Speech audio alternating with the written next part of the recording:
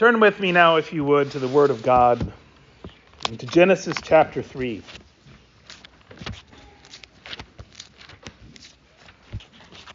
So continuing in our series in Genesis this morning, we're going to be looking at Genesis 3, verses 8 through 13.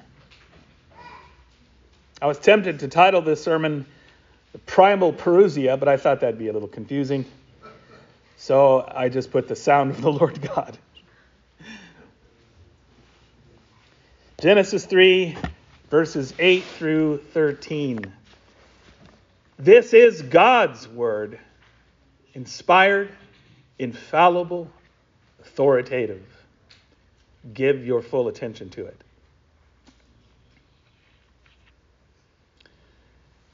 And they heard the sound of the Lord God walking in the garden in the cool of the day.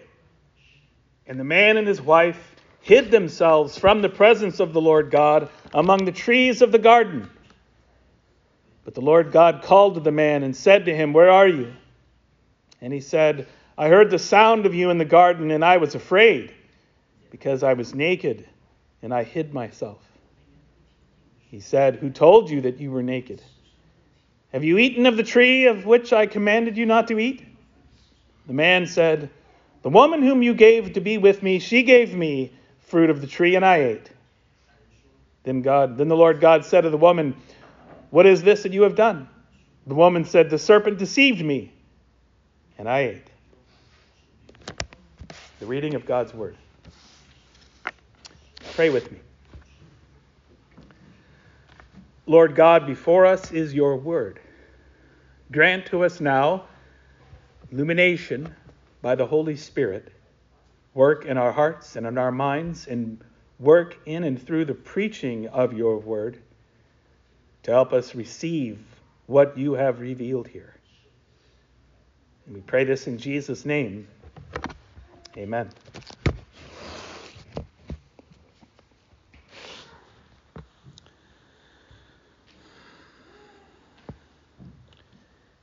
Genesis 3, 8 through 13 may not be what you think it is. What's happening in Genesis 3, 8 through 13 may not be what you think is happening. See, our English translations somewhat obscure the true nature of the situation that's unfolding here. Now, as was our usual custom, we read this morning from the English Standard Version. That's the version we normally use.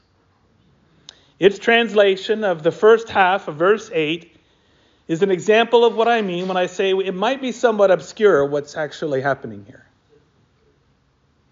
We read there, "And they heard the sound of the Lord God walking in the garden in the cool of the day." And the impression that we may take from that will not do justice to what's actually happening, to what's actually transpiring here. You guys can tell me after the service if I'm wrong, but the impression that we often receive from our English translations, the picture that may be painted in our minds as we read this, might go something like this. The Lord God is taking a casual early evening stroll in the garden. Much like some of us might take a walk in the park just before sunset. Yeah? The good old King James Version also conveys this kind of impression, and you can see it's very close to what we have in the ESV. It reads, "And they heard the voice of the Lord God walking in the garden in the cool of the day." The NIV, the New International Version, gives a similar impression. "Then the man and his wife heard the sound of the Lord God as he was walking in the garden in the cool of the day." My favorite is the Message. That translation that goes by the Message. It says, "When they heard the sound of God strolling in the garden in the evening breeze." That's nice. Again, generally, the impression that we may receive from these translations is one where you have the Lord God strolling along, humming or whistling a happy tune, maybe talking to the squirrels, making his way to his favorite creatures, Adam and Eve, whom he likes to meet with regularly, unaware of the state in which he's about to find them. I'm going to suggest to you this morning that that impression is entirely wrong. This is not what's happening in our passage this morning. What is happening in our passage is nothing less than the coming of the Lord God in judgment. This is the day of the Lord. This is the coming of God in judgment. The scene being painted for us here is not idyllic, it is apocalyptic. It is, as my Old Testament professor Meredith Kline would say, the primal Parousia, and Parousia means coming. Primal means at the beginning, first. It's the coming of God to judge the world. Dr. Kline expressed it this way. He said, Genesis 3:8 describes the approach of the Lord God following the fateful disobedience of the man and the woman in the garden. Judgment was the purpose of God's coming, and he proceeded at once to prosecute his lawsuit against the covenant breakers and to pronounce the damnation of their tempter. That's what's going on. In other words, we're going to need to change our impression somewhat. Change it from that one of the Lord God blissfully, cheerfully strolling along in the garden in the cool evening breeze, looking for his usual strolling partners, happens upon them in their new sinful condition. We need to change it to one of the Lord God coming as the judge of the earth to pronounce his verdict and enact his judgment.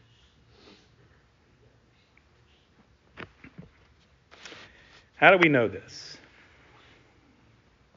Well, let's start with what it exactly was that Adam and Eve heard. What did they hear? Some translations, like ours, has sound. Some translations, like the King James Version, has voice. What did they hear? What was that sound or that voice that obviously instilled such fear in them that they immediately proceeded to try to hide themselves in the trees, among the trees in the garden? I mean, if it was a casual, Adam, where are you guys? That might not instill in them the kind of fear and produce the kind of reaction that we actually see. What is the sound that they heard? Was it the sound of soft footsteps along the garden path? Again, is it the sound of a casual conversing or calling out to the man, hey, you guys, where are you? No, it's not that sound. And it's not a voice like that. Again, my professor, former professor, who's now in glory, he wrote, the sound in Genesis 3:8, however, is not that of mere footsteps. The passage, you music talents will like this. The passage must be played fortissimo. What Adam and Eve heard was frighteningly loud. It was the shattering thunder of God's advent in judgment. See, this may be the first time in Scripture that we read about the sound or about what's called the voice of the Lord God, but it is not going to be the last time we hear about it. And those who originally received and heard these words of Moses in this passage, they would have been very familiar with the sound or with the voice of the Lord. They would not have to go far back in their memory banks to recall a very great and terrible day when the Lord God descended upon Mount Sinai.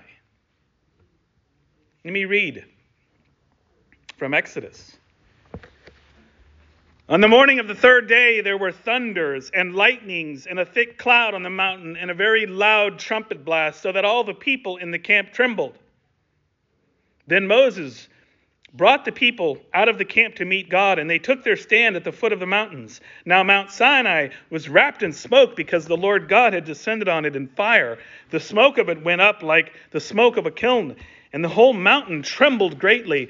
As the sound of the trumpet grew louder and louder, Moses spoke, and God answered him in thunder.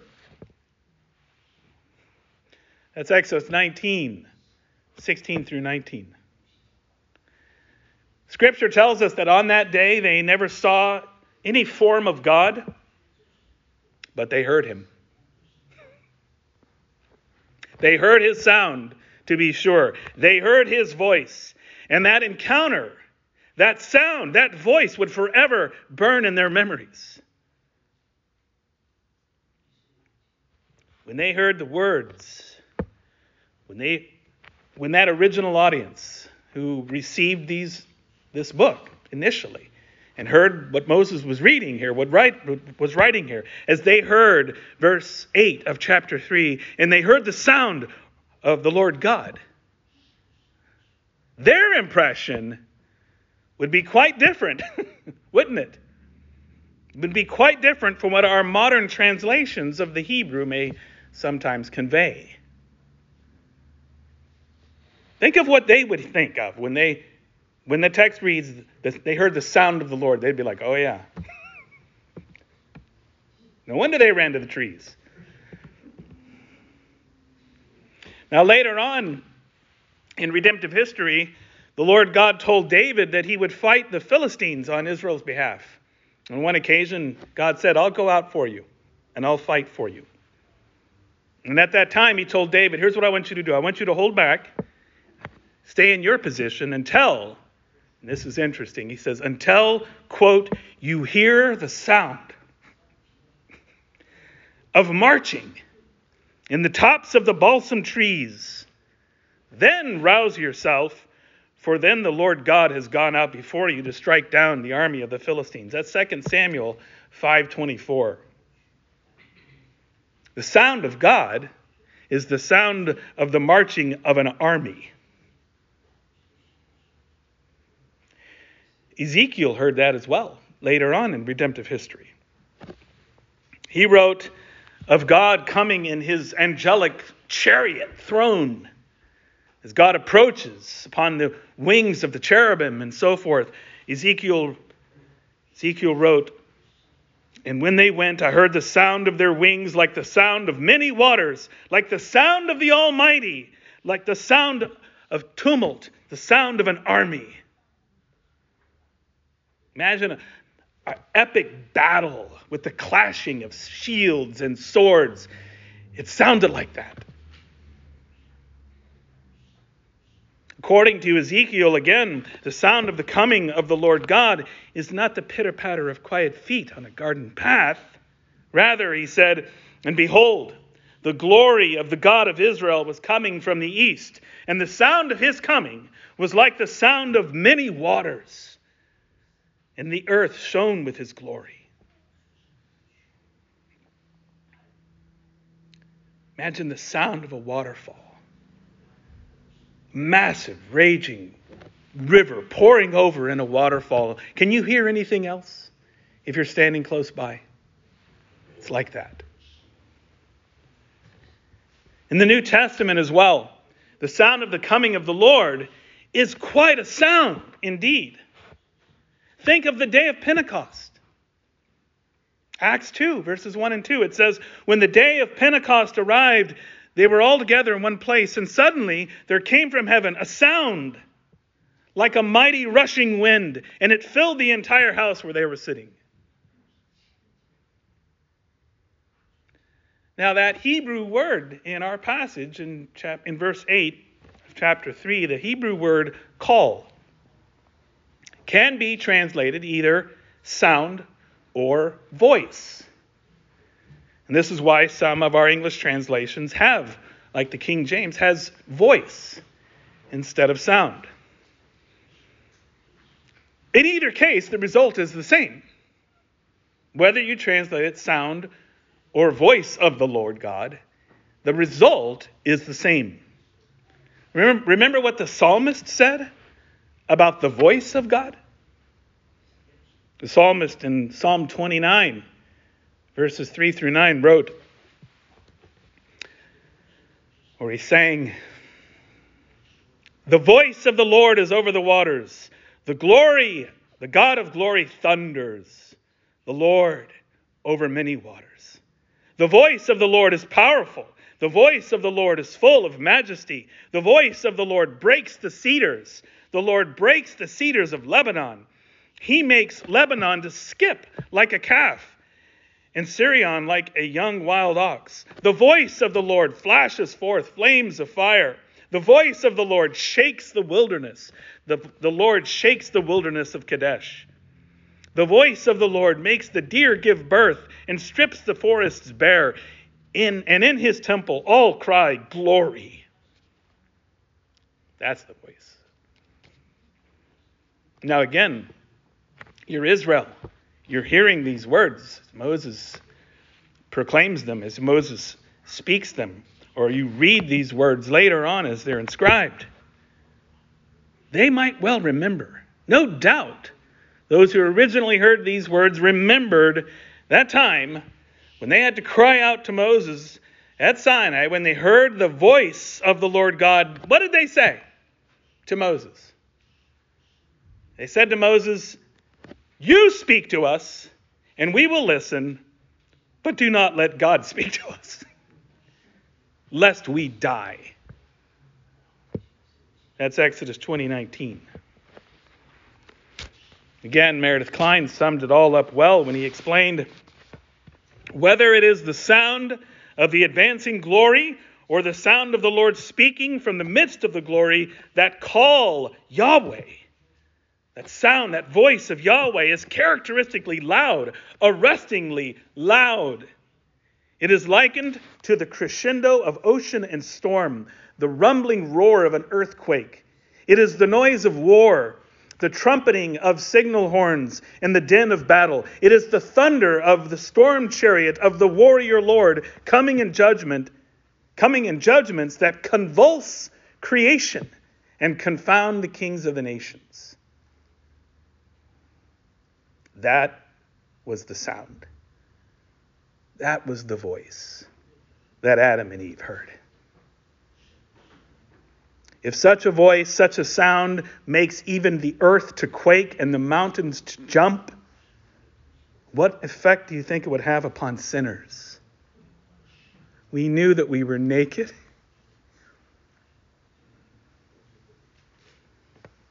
They hid themselves.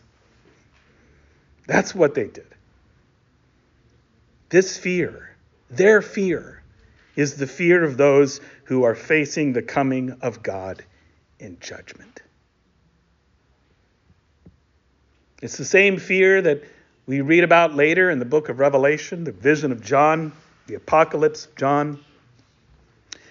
In Revelation 6, verses 15 through 17, we read there, "Then the kings of the earth and the great ones and the generals and the rich and the powerful and everyone, slave and free, hid themselves in the caves and among the rocks of the mountains, calling to the mountains and rocks, 'Fall on us and hide us from the face of him who is seated on the throne and from the wrath of the Lamb. For the great day of their wrath has come, and who can stand?'" And that brings us to the other expression in this passage in verse 8. The cool of the day. The cool of the day. It likewise is not what we might have thought. The Hebrew word translated cool is the word ruach, a word that can be translated as wind or as breath, sometimes breeze, or spirit. Think of it as the spirit of the day of the Spirit. Rather than understanding it as some cool evening breeze at the close of the day, we might better understand it more literally as in spirit of the day. And by spirit, we do mean Holy Spirit. And by day, we mean the day of the Lord God. It's the day of the Spirit of judgment. Because the Spirit of God, contrary again to maybe popular sentiment out here in the world, the Spirit of God is, in fact, in the Bible, the Spirit of judgment. As we'll see tonight, Ananias and Sapphira found out. He's the Spirit of judgment. The psalmist understood this, and he understood something about the Spirit that perhaps Adam and Eve didn't, because he wrote in Psalm 139, "O Lord, you have searched me and known me. You know when I sit down and when I rise up. You discern my thoughts from afar. You search out my path and my lying down, and are acquainted with all my ways. Even before a word is on my tongue, behold, O Lord, you know it altogether. You hem me in behind and before, and lay your hand upon me. Such knowledge is too wonderful for me. It is high, I cannot attain it. Where shall I go from your Spirit? Or where shall I flee from your presence?" I can't hide, is what he's saying. If I go to heaven, you are there. If I make my bed in Sheol, you are there. If I take the wings of the morning and dwell in the uttermost parts of the sea, even there your hand shall lead me, and your right hand shall hold me.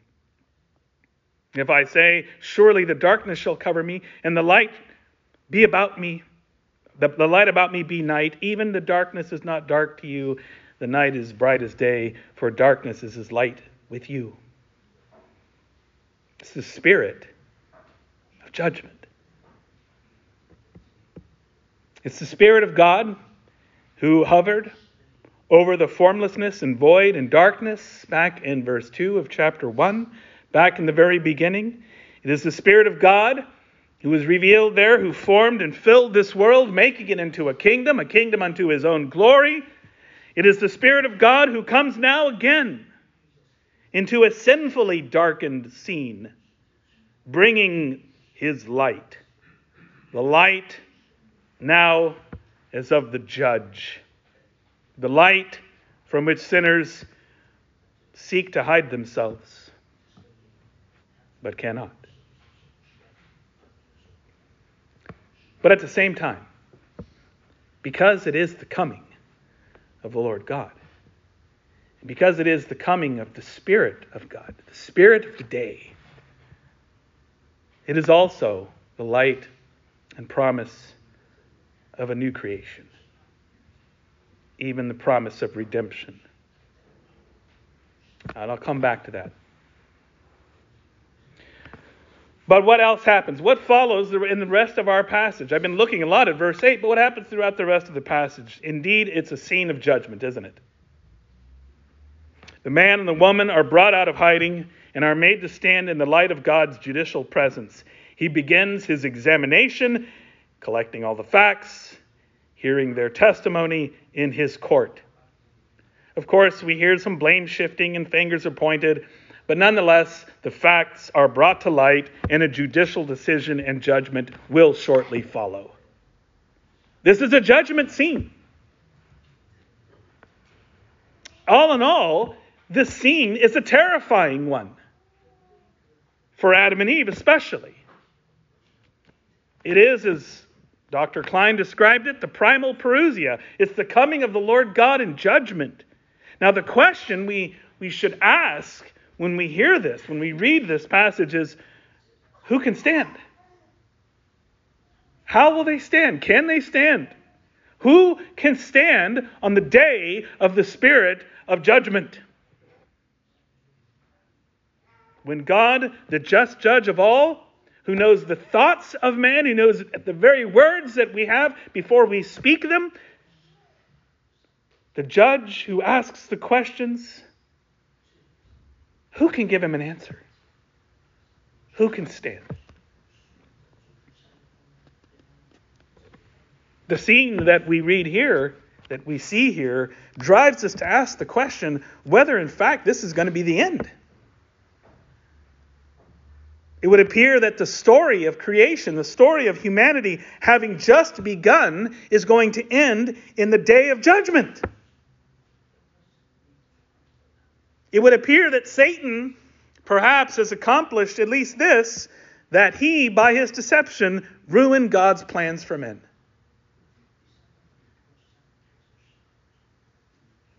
Those made in the image of God, made male and female, created to serve God as his prophets, priests, and kings in the earth, tasked with subduing the earth and consecrating it unto the Lord God in worship. It appears now that all of that for which they were created and the glory for which they were intended is going to come crashing down in the judgment of God. It's going to come to a swift end right here, just after it began.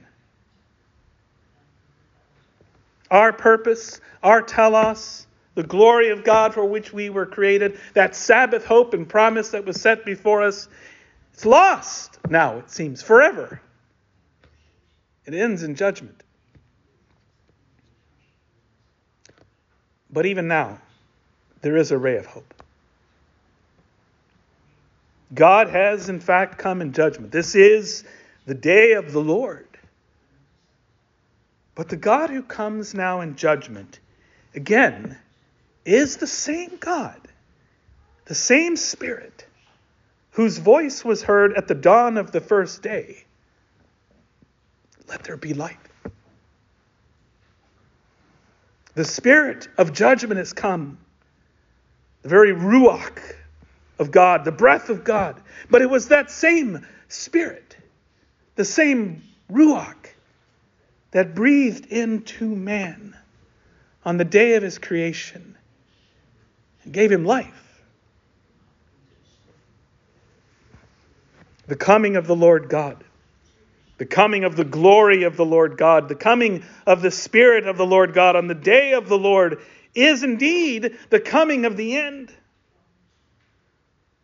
But it was also the herald of the beginning, wasn't it? This is what Satan overlooked. Somehow, the promise of God, implied in humankind's very image bearing, the promise of God set before us in the Sabbath, the seventh day, would somehow yet be realized.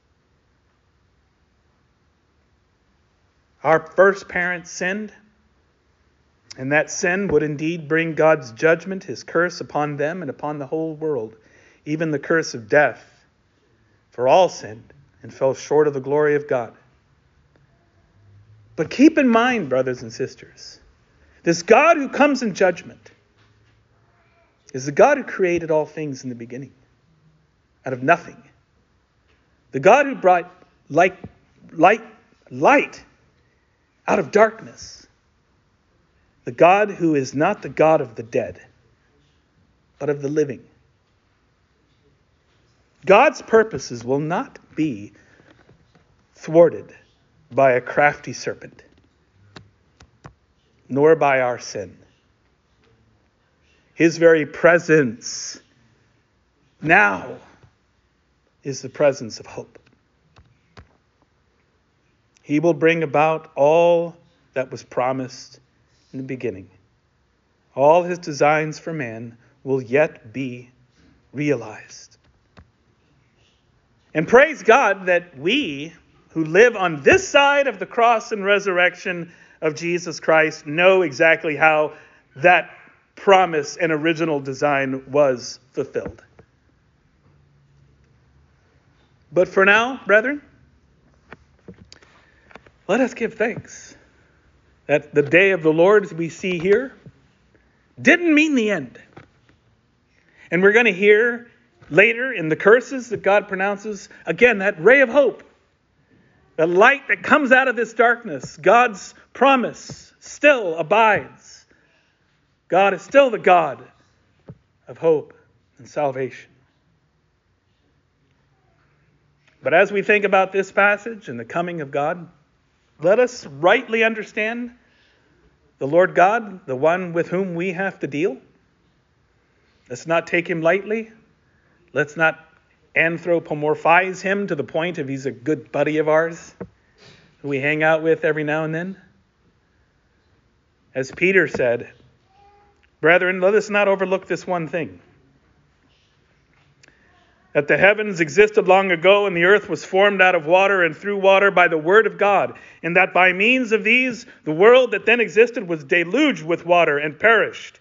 But by the same word, the heavens and earth that now exist are being stored up for fire, being kept until the day of judgment and the destruction of the ungodly. But do not overlook this one fact, beloved, that with the Lord 1 day is as 1,000 years, and 1,000 years is 1 day. The Lord is not slow to fulfill his promise, as some count slowness, but is patient toward you, not wishing that any should perish, but that all should reach repentance. But the day of the Lord will come like a thief. And then the heavens will pass away with a roar, and the heavenly bodies will be burned up and dissolved, and the earth and the works that are done on it will be exposed. Since all these things are thus to be dissolved, what sort of people ought you to be in lives of holiness and godliness, waiting for and hastening the coming of the day of God, because of which the heavens will be set on fire and dissolved, and the heavenly bodies will melt as they burn. But according to his promise, we are waiting for new heavens and a new earth in which righteousness dwells. Amen. Let's pray.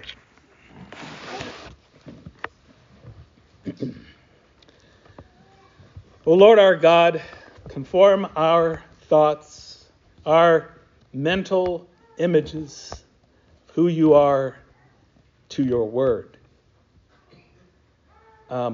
We pray that you might remove from our thinking any kind of syrupy, sappy sentimentalness when we think about you, but understand you aright as you have revealed yourself to us in your word. Truly, it is a fearful thing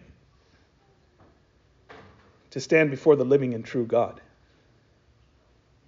Truly, you are a consuming fire. And truly, as sinners, we ought to and do tremble before you.